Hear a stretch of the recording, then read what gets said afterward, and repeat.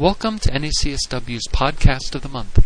Our podcast program makes available 20-minute samples of recordings of a wide variety of NACSW presentations and discussions on topics of particular interest to Christians in social work. Our Podcast of the Month program features a new sample podcast every 30 days for your listening pleasure. In addition, you can access the full-length version of this and all NACSW podcasts at no cost simply by becoming a member of NACSW or by ordering a copy of this podcast at a reasonable cost on NACSW's online bookstore. We hope you enjoyed today's sample podcast. Hi, we here at the North American Christians in Social Work want to thank you for selecting this continuing education course. We appreciate your interest in pursuing ongoing trainings sensitive to the thoughtful integration of faith, social work practice, and spirituality. We hope that this training meets or exceeds your expectations and is useful to you. If you have any questions during or after the training, please don't hesitate to contact us at info@nacsw.org. Thanks again and enjoy the training. Now, lest we get too overboard, because I know we have a few of them in here, a little known secret, don't tell my dean, I am also an LCPC from state of Illinois. And so I'm duly licensed, and so for those of you who are LPC, I know Howard, you have your LPC, and there may be others in the room, I got your back, man. And we've been there and through all of that. So we can talk about it in terms of social work or counselor ed values if people want to do that. But again, the two parallel on this kind of a discussion, and so I don't know that we need to tear them apart. But we can go there. That's among the credentials, you know, that Rob didn't mention, for probably reasons. We want to be able to also then identify the implications of at least 5 different values from DSM-5. One of the things, and I will go through why this has happened in our field, but one of the things that I'm real conscious of when I teach values and ethics in social work, as opposed to in a seminary context. Last week I was with the State Board of Chaplains, and when you talk to chaplains about values and ethics in most other professions outside of counseling start from a theology or a philosophy.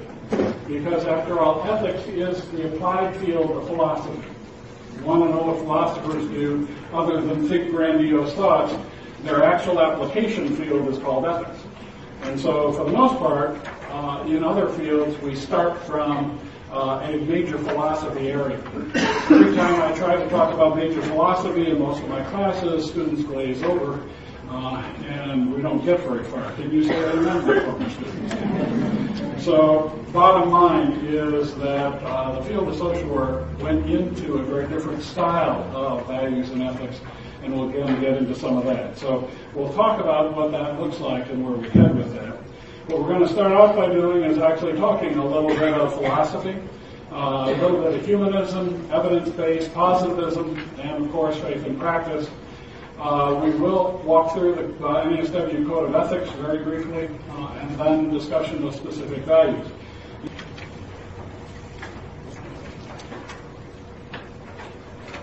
There we go. There is one other thing. I'm stealing this from the speaker on set. That's certainly fascinating. There it is. I'm stealing this from the speaker on Saturday. The speaker on Saturday made a big thing about how he, in full disclosure, he didn't know anything. Trust me, I don't get paid by nobody. The reason for that is that when you start talking about the DSM series, historically, many of the researchers were being paid by pharmaceutical companies.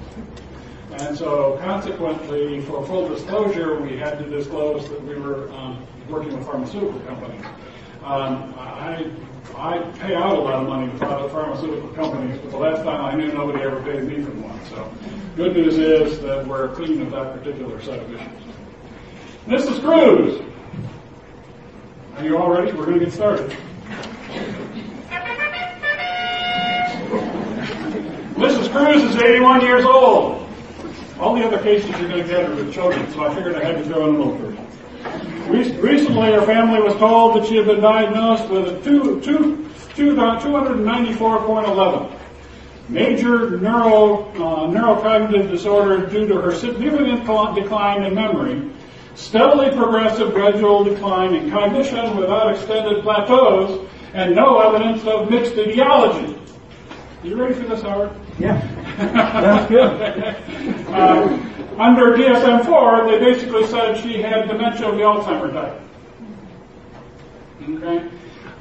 In a lot of ways, what DSM-5 is going to do is to work from categories and help us to be more specific in what we do. Because I've heard Howard say this a number of times, and so I'll pick on him, but Alzheimer's disease has a bad habit of becoming sort of a wastebasket diagnosis because too much stuff gets thrown in there. And we can say that same thing about a whole bunch of other things. Let's talk ADHD. Right? Can you say amen to that? All right. So there are lots of other diagnoses that have sort of become these places where we put things, where we sort of park people's problems. DSM-5 is all about a diagnosis that's going to somehow help you to treat people. Oh my goodness, we're really going to do that? I thought they were just to get paid. DSM-5 is all about moving us to have an accurate diagnosis so that from an accurate diagnosis we can then work with people in a way that makes sense. And oh, by the way, we really don't want to label children if we can help them. And let's think that one through a little bit because of the long-term impacts, whether it's socially in the context of some kind of record following or whether it is in terms of the child's own self-esteem. Those labels go a long way.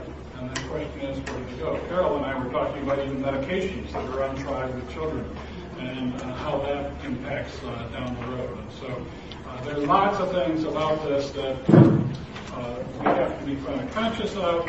And one of them is that my microphone keeps falling out. Hate it when that happens.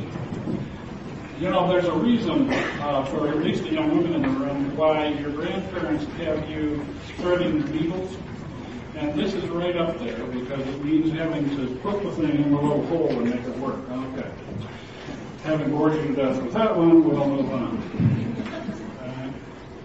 So, the question is to make it in small bites.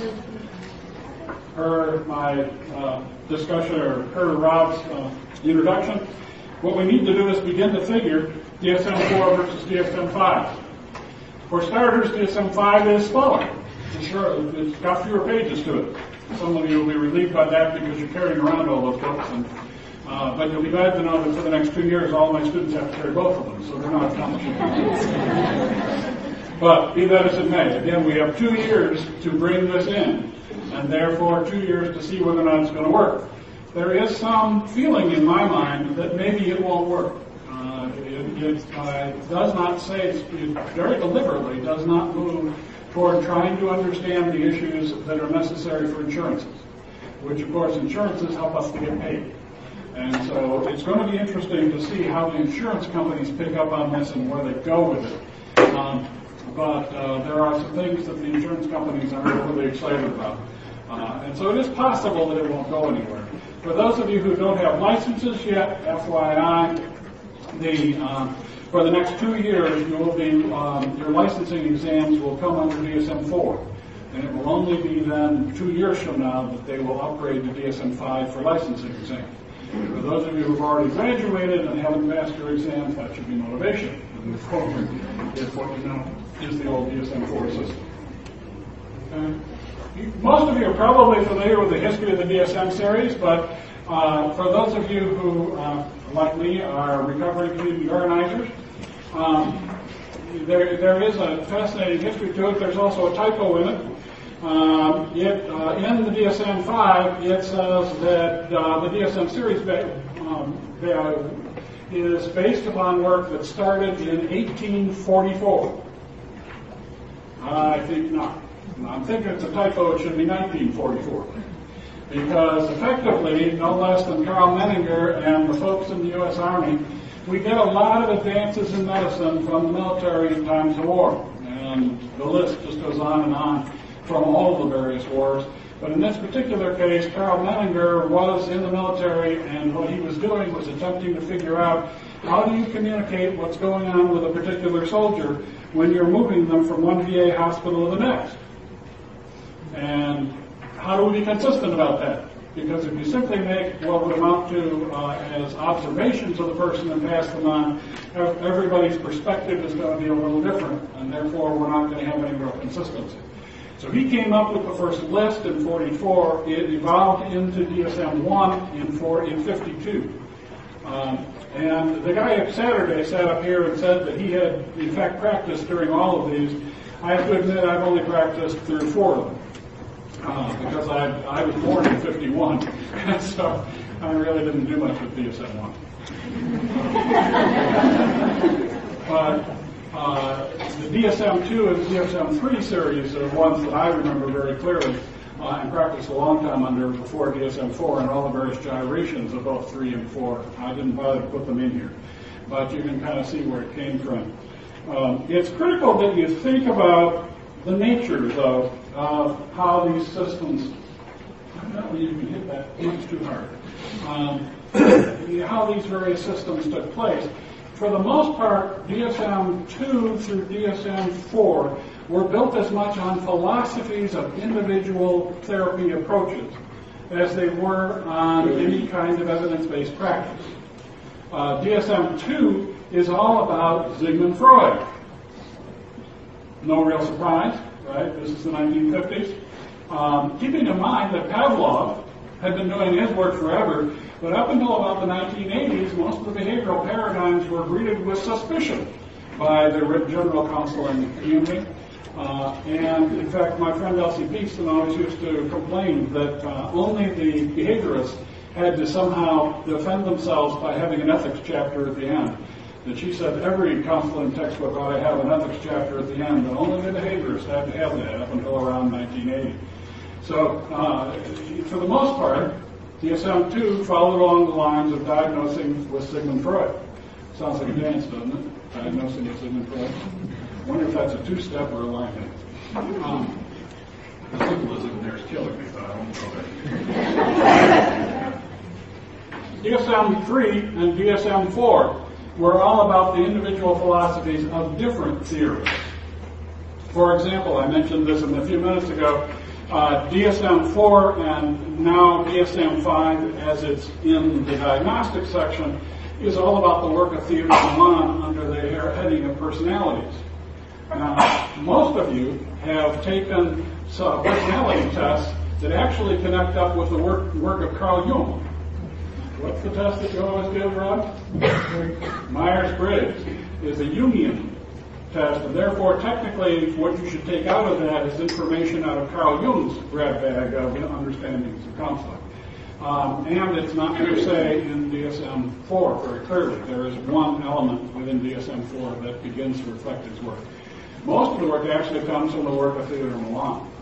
So, if you learn the work of Theodore Milan, you sort of understand the system. Most of these systems, however, were more philosophy than they were science. They were more thinking about a good idea. What was the sample size for Sigmund Freud? Let's see how good at least my alumni are. What was Sigmund Freud's sample size as a scientist?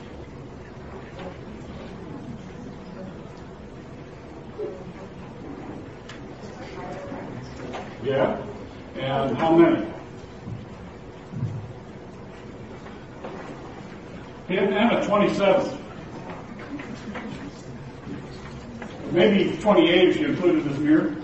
He sort of needed that most of the time to figure that out. But for the most part, he was dealing with a very small sample size. What he was dealing with was a combination of philosophy and logic. We take a look at it. What's an Oedipus complex? What's an Oedipus? Surely you had freshman Greek mythology. What's an Oedipus?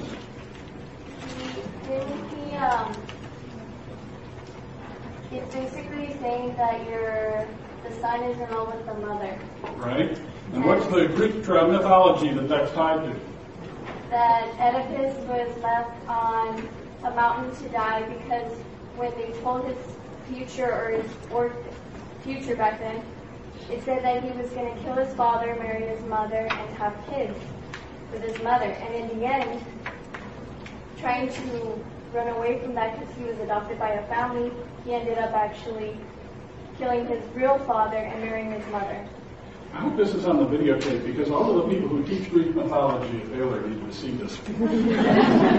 Someone remembers Greek mythology. That's wonderful. Absolutely. The whole issue is that just how scientific does that sound, right? Okay. I mean, you get the symbolism of it, but it's sort of hard to make evidence-based practice out of the whole concept that you're working with. So the original concepts often had more philosophy behind them than they actually had science. And that's okay, but it begs the question, and we're going to talk more about this, it begs the question, right at the moment, the various systems have some continuity between them. Now, those of you who have worked within one of the diagnostic systems will say, oh, well, there's these problems and these problems.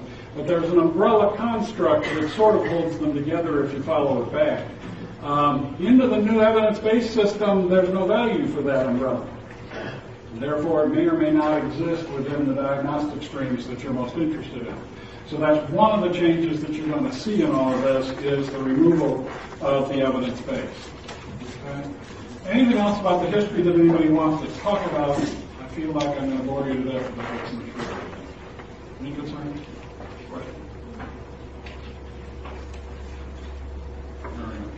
Defining mental health, mental disorder. What's a mental disorder? The person is crazy, crackers, nuts. Mental disorders, by definition, have basically five elements to them. There's what we call mental disorder in the center, but around the outside, what you've got is personal distress.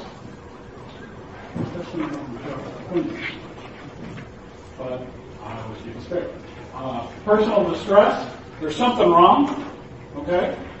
There is the violation of social norms. Now, how subjective is that? The whole cultural issue plays into there big time, because what might be considered normal to one might not be normal to another. That is why DSM 1 through 3, or at least 2 and 3 that I know of, according to the feminist psychologists that are out there, would tell you that PMS really is not as pathological as most males would think it is. Having raised 2 daughters, I question that, but bottom line is that it is evolving out of the system because it's, of course, a male perspective as opposed to something that would be experienced by the entire population. Disability. Something about the way mental disorder works, it has to be somehow a functional issue for us. And that's a radical new thought. In fact, what we're going to be doing is thinking in terms of, is the situation, the clinical context that you're working with, is it symptomatic or dystonic? Sounds like it ought to be in a symphony, right? Symptomatic and dystonic. I'm not getting anywhere with that one. No laughs there at all. Symptomatic and dystonic. What does it mean? If it's symptomatic, what does that mean to you? I like it. Okay? How many times have you sat down with a person who's addicted to something and you say, tell me about your love of pick a substance? And they say, oh yeah, good stuff, man. And then you try to figure out what they're there for. They're there because they have a fight with their spouse, or they're having trouble with the kids, or maybe they don't want the bosses just coming down on them, or maybe that no good judge just didn't understand the fifth that they had before they went on trial. You know what I mean? Okay. If the fact of the matter is, if a person has a symptomatic condition, they're unlikely to want to change it. Therefore, the prioritization in DSM-5 is for dystonic conditions. Dystonic conditions basically meaning those are the ones you don't like. Those are the ones that, in the words of a psychologist friend of mine from years ago, she said, there are just some things that are like a pebble in your shoe. And where the sneaker rubs, that's where you start working. So we start by asking ourselves the question, is it symptomatic or dystonic? Now that's going to make our friends in addictions get real worried, because that might mean you're going to treat somebody for something other than the substance abuse first. And I'll be interested to see how that plays itself out in clinical practice. Okay? But be that as it may, the final category up here is dysfunction. Usually, a mental disorder has a dysfunction to it. That's why we all coined the question, so how's that working for you? Right? You got a person who's been doing a whole lot of stuff, and then, so how's that working for you? Okay? I get the fact that it's hard to read in the yellow in the background. I tried to change some of that. I apologize. I should have changed some of it. I'm going to have to quit pushing so hard on this thing. For the most part, the principles of... Thank you for listening today to this 20-minute sample of NACSW's Podcast of the Month featured selection. Just a reminder that you can access the full-length version of this and all NACSW podcasts at no cost by simply becoming a member of NACSW or by ordering a copy of this podcast at a reasonable cost on NACSW's online bookstore. We also hope that you will consider participating in additional NACSW activities and events, including NACSW's upcoming convention in the fall, our quarterly audio conference workshops, which provide CEUs accredited by the Association of Social Work Boards, and our online continuing education program. Also, we invite you to join NACSW's Facebook group or our Facebook fan page. For additional information about these and other NACSW benefits and services, you can go to our website at www.nacsw.org. Thanks again for listening in to our podcast session today.